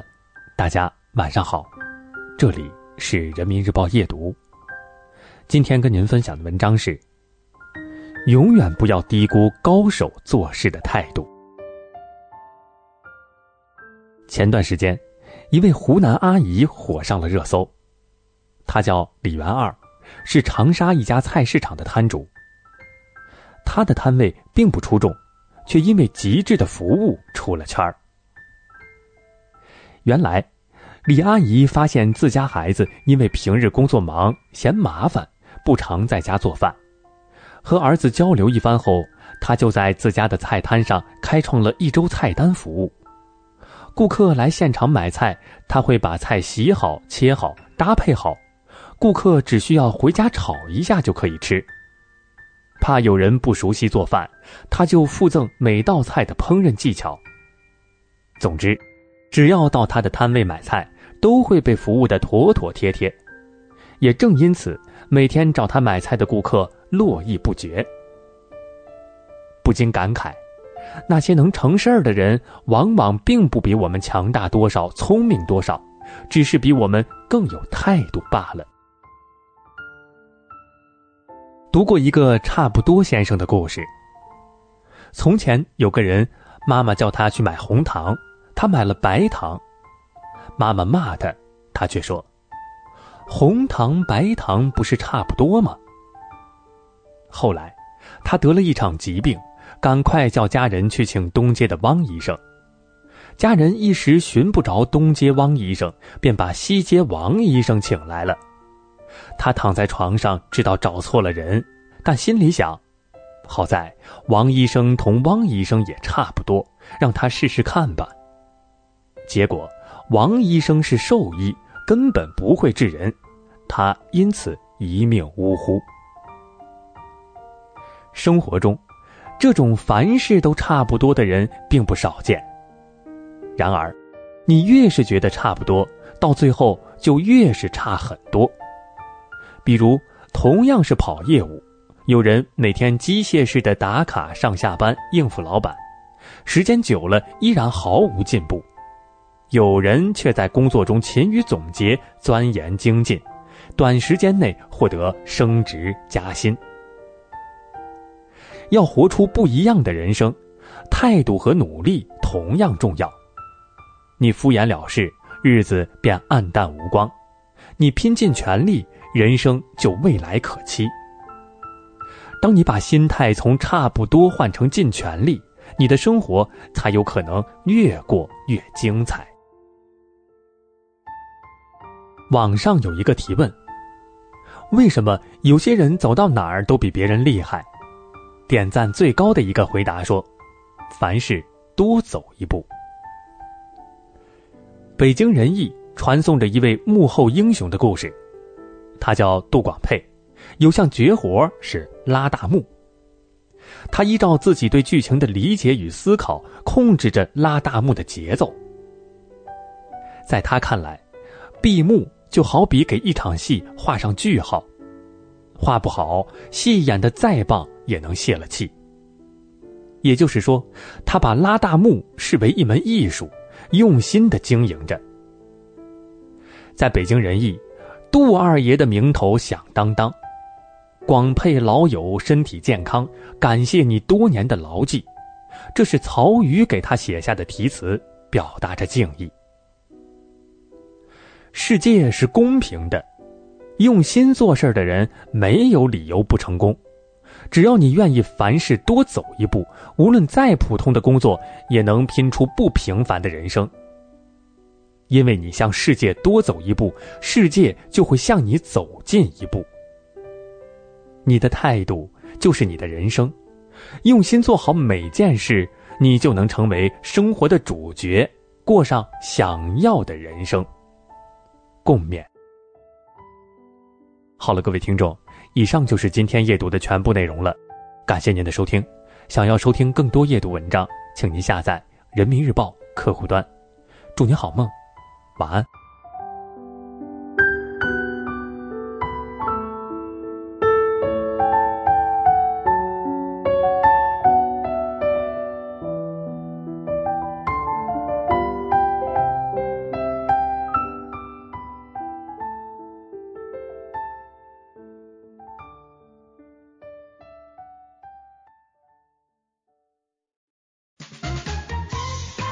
娱乐八卦聊一聊，吃瓜群众闹一闹。怀卡托华人之声中文广播，文艺模范生潇潇主播，每周六新西兰夜间9点整，带您一同笑谈风云。吃瓜群众无限多，锁定 FM89.0怀卡托华人之声中文广播电台笑谈风云。Hello， 瓜友们，大家好呀，我是你们的瓜主鸡的同学。所谓人在家中坐，瓜是无限多。今天你们的菜瓜园又来给大家送瓜来啦。瓜友们，你们可还记得在前几期节目当中，瓜主有跟大家提过综艺界的神话，综艺天花板快乐大本营遭到停播这件事情。没错，瓜友们，瓜主今天呢就是来填坑的。虽说我们节目致力于挖坑而不填坑，但偶尔回填一下，才能方便瓜主以后继续挖坑呢。好了，瓜主先为大家带来后续。都说今年是内一顶流，女卧一年。随着广电大大一句限流令的颁布，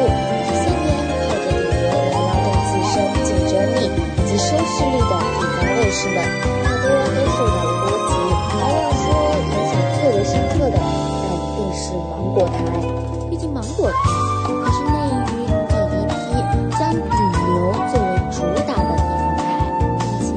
伴随着那些年非常火热的快乐男生、超级女生，还呢携手我们的迅速教女王丹妮女士，芒果台成功的让自己晋升为资本，并在偶像文化的推广之下，成功的将顶流效益所带来的利益最大化。其实仔细看一下，芒果台的当家花旦以及小生们，他们的社会身份可不仅限于主持人，全能艺人这个称呼似乎更适合他们。正因如此啊，在广电总局颁布限流令以及颁布了主持人所必须达到的要求之后，芒果台的主持人们也是先后注销了自己在小某书上的社交账号。看来以后主持人就只能做主持人的事情了。以后的文娱类节目，嘉宾这一栏啊，看来是要少了主持人这个行当了。当然了，这件事情其实被波及到的并不只有湖南广电一家而已，但湖南卫视呢，应该可以说是跌得最惨的。毕竟支撑湖南卫视这么多年的2大王牌节目《快乐大本营》以及《天天向上》都已经被广电勒令要求下架，并且进行整改。那《天天向上》呢，是已经整改完毕，并且再次上线了。随着《天天向上》再次上架，我们会惊讶地发现，《天天向上》的主持人团队就只剩下了汪涵一个人。而《天天向上》的编剧导演呢，也有在自己的微博写道，主持人的名单呢是只有汪涵一个人，而天天兄弟的精神将会永远存在我们的记忆当中。而随着《天天向上》再次上架，内容呢不能说跟原来毫无关系，只是《天天向上》从一档下饭综艺，慢慢的变成了一档文化普及类综艺。而最新上架的《天天向上》呢，在收视率这一块与之前可谓是一个天一个地，0点几的收视率与之前相比，可谓说是惨不忍睹了。其实对比一下之前的节目与现在的节目，《天天向上》的主线呢，一直都是以文化传播为主，只是由于天天兄弟这个特殊的主持团队，就拿天天兄弟最后的阵容来说，又有谁能够抵挡得了人间精品大张伟的魅力？大张伟他不简简单单只是人间精品，他绝对是人间清醒，正可谓是动若脱兔，静若处子，用着最阿 Q 最无所谓的态度，说着最现实以及最残酷的话。而我们的王一博呢，就更不用说了，撇开他的才华，如果我们在吃饭的时候看到这样子的一张脸，瓜主能够想到的也只有秀色可餐这4个字了。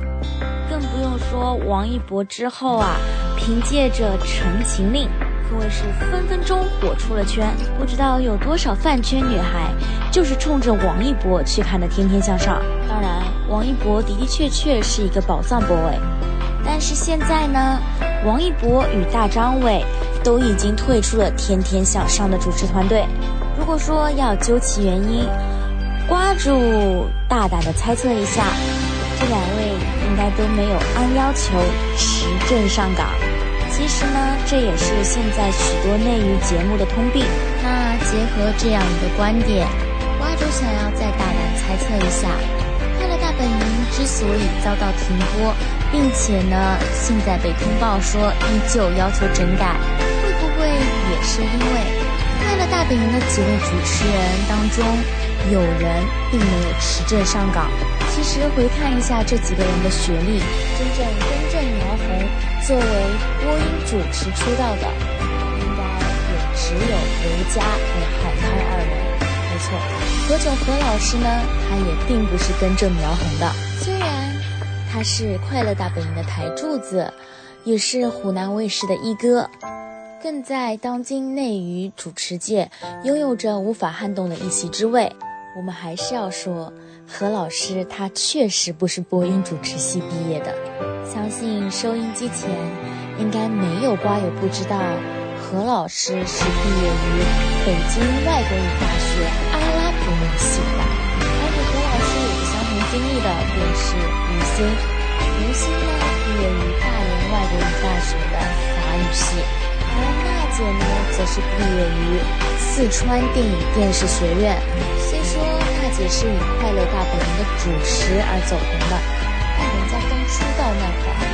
是根正苗红的演员，好吧啦。虽说娜姐的口碑两极分化，但她的才华真的要被承认。瓜主还记得曾经在看某一期《演员请就位》的时候，娜姐是作为助演嘉宾上阵，搭档杨蓉、李纯一同演绎电影《芳华》当中的一个片段，而娜姐所饰演的呢，是杨蓉与李纯他们的辅导员。一开始啊，娜娜上台的时候呢，所有人都在笑，可当她开始表演之后，大家笑着笑着就不说话了。那瓜主呢，至今还记得当时娜姐的表演所带给我的心灵震撼。就是在那一刻，瓜主才意识到，原来娜姐她也是一位优秀的演员啊。好了，那说回主题，那湖南台的2大经典综艺节目《天天向上》呢是已经回归了。虽说即便不与往日相比，《天天向上》近几期的收视率也是惨淡无比，但既然节目已经回归了，之后呢只需要慢慢对节目进行调整，相信收视率也还是会回升的。但再看快乐大本营这边，依旧呢是一个需要被整改的状态，这也带给了这档节目更多的不确定性。加之瓜主刚刚所分析的那些，快本是否会回归，快乐家族的主持阵容会不会经历大洗牌，而作为内娱顶流最看重的推广以及刷脸综艺，快本在内容上又会做出一些什么样的调整。那今天的第一颗瓜呢，瓜主就先回填到这里，毕竟现在土还不够多，实在是填不满这一个大坑。相信在不久的日后啊，瓜主刚刚所提的这些问题都能一一被解答。那么在这里呢，也私心希望快乐大本营不要遭到停播，而快乐家族呢也不会经历任何人员的离开或者是更换。快乐大本营以及快乐家族，它毕竟是瓜主的青春啊。好了，先让我们听一首好听的歌曲缓和一下，歌曲过后我们马上进入今天的两瓜，不要走开，我们马上回来。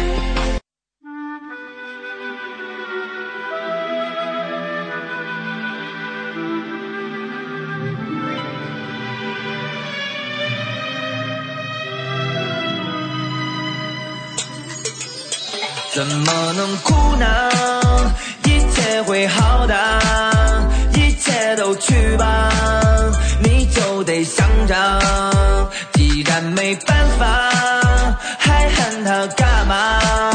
还管他干嘛？心里要记得，你是那个阳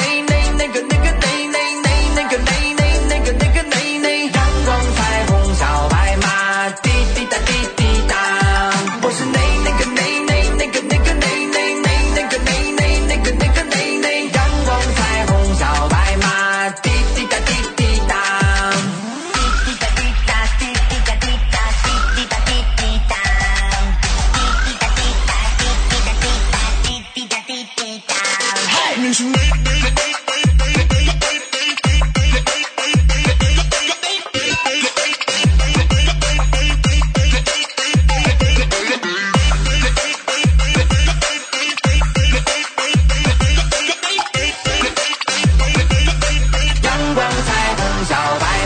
是最棒的、最亮的、最发光的，拦不住你发芽。你是最好的、最俏的、最妙的、最骄傲的，尽情的盛开吧！你就是最强的、最棒的、最亮的、最发光的，心需让你红它。你是最好的、最俏的、最妙的、最骄傲的，阳光彩虹小白马。生活是笑话，别哭着听它，别在意更狂，负了是你伤，心要你哄它，一切会好的，一切都来吧，天地随你爽。你是那个阳光彩虹小白马，滴滴答滴滴答。我是那个阳光彩虹小白马，滴滴答滴滴答，滴滴答滴答滴滴答滴答滴滴答滴滴答，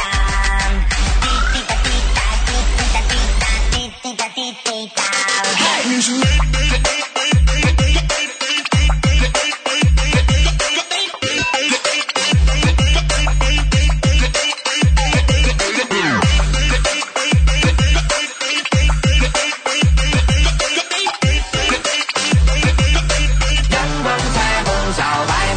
是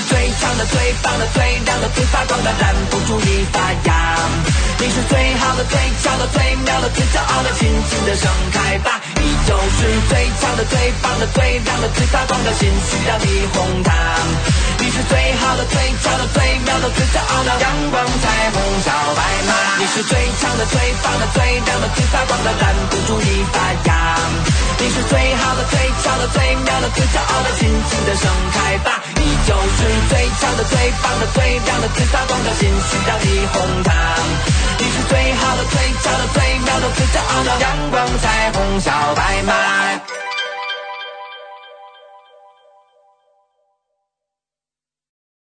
吃瓜群众无限多，锁定 FM 89.0怀卡托华人之声中文广播电台，笑谈风云。哈喽，瓜友们，大家好呀！我是你们的瓜主夏夏同学。那瓜友们，虽说我们笑谈风云节目一般性不吃法治瓜，但与我们息息相关的娱乐法治新闻，瓜主还是会在第一时间带给我们的听众朋友们的。那今天要为大家所带来的这条娱乐新闻呢，便是浙江省市场监管局明星不得代言未使用过的产品。那在2021年11月5日的下午14点44分，浙江省市场监管局制定印发《明星商业广告代言行为合规指引》，要求明星不得代言未使用、体验过的商品和服务。新浪娱乐讯，近日，浙江省市场监管局制定印发《明星商业广告代言行为合规指引》，要求明星不得代言未使用、体验过的商品和服务。指引指出，明星代言商业广告应秉承先体验、深了解、后代言原则，了解和代言商品或服务的基本情况。不得为未使用过的商品或者未接受过的服务做推荐，证明不得违背实际体验感受或违背公众基本常识做推荐。指引同时要求明星应避免象征性使用或者以亲友等其他人的使用感受代替明星本人实际体验。体验过该代言商品或服务后，要确保宣称的功效等内容与实际体验相一致，并保存体验过程的相关证据。那前段时间呢，明星所代言的品牌产品崩塌，在内娱也是掀起了一股不小的浪潮，就连我们的王伯伯汪涵也中招了。那就瓜主个人看来，这无疑对消费者来说是一个福音，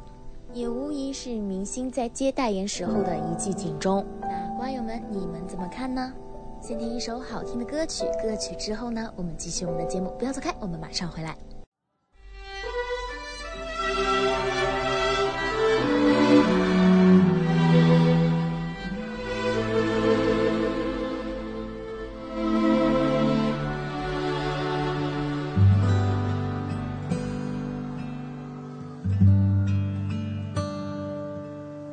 你是不是不愿意留下来陪我？你是不是春天一过就要走开？花开的时候就这样悄悄离开我，离开我，离开我。你是不是不愿意留下来陪我？你是不是春天一过一定要走？真心的花才开，你却要随候鸟飞走。留下来，留下来。太多太多的话我还没有说，太多太多牵挂值得你留下。花开的时候你就离开我，离开我，离开我。你为什么不愿意留下来陪我？你是不是就这样轻易放弃？花开的时候就这样悄悄离开我，离开我，离开我。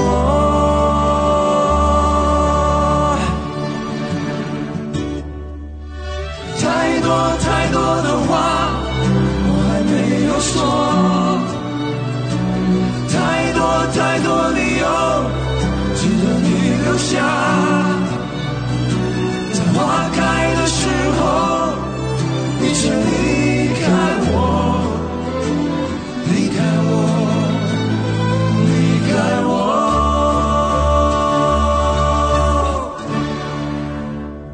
Let's get away, yeah. Can we get away, yeah. Let's get away.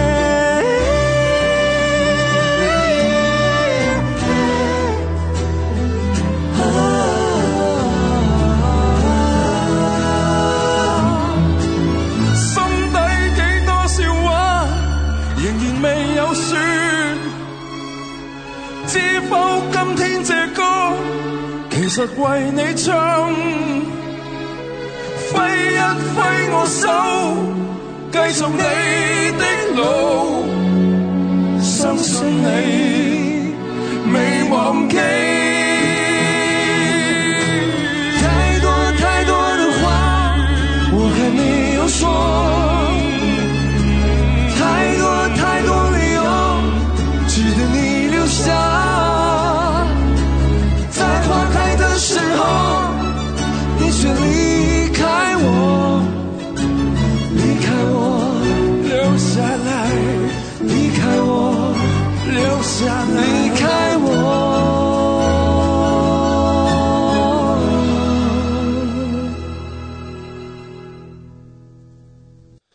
好的，时间来到了周二晚上快要9点钟，因为时间的关系，由怀卡托华人之声娱乐主播潇潇同学主持的潇谈风云就为您播放到这里。对这一档娱乐节目感兴趣的听众朋友，您不妨收听我台在每周六晚间9点钟潇谈风云的首播。在今天节目的尾声，我们再和大家快速分享一则新西兰外长的新闻。新西兰外长纳尼亚马胡塔在本周四即将开启就任以来的第一次正式出访，前往6个国家进行访问，回国以后将接受隔离。11月11号，马胡塔将前往这次出访的第一站澳大利亚，接下来他将访问印度尼西亚、阿联酋、卡塔尔、美国和加拿大，在过境新加坡期间参加一次会议。他这次出访将带领由2人组成的代表团，在11月28日返回后接受 MRQ 的集中酒店隔离。到访阿联酋期间，他将为参加2020世博会新西兰展团提供支持。到访卡塔尔期间，他将向卡塔尔外长表达感谢，感谢卡塔尔政府对新西兰从阿富汗撤离提供的支持。马胡塔将与每一个到访国家的外长举行会晤，包括东盟的秘书长林玉辉。好了，以上就是今晚黄金时段怀卡托华人之声华语广播的全部内容了。通过中新华媒微信公众服务号收听我们节目的听众朋友，您可以继续收听我们带给您的24小时精彩的华语广播电台节目。今晚主播奥斯卡还有我的搭档小峰、轩轩和潇潇在这里共同祝愿大家晚安。我们下一个黄金时段空中电波再见。怀卡托华人之声，音质天成，悦动人生，伴我隨行。懷卡托華人之聲，音質天成，樂動人生，伴我隨行。You are listening to Waikato Chinese Voices. Follow our radio, share the world. 您正在收听的是 FM 89.0怀卡托华人之声广播电台节目，我们在新西兰为您播音。For more episodes, use the accessmedia.nz app for iOS and Android devices, or subscribe to this podcast via Spotify, iHeartRadio, or Apple Podcasts. This Free FM podcast was brought to you with support from New Zealand On Air.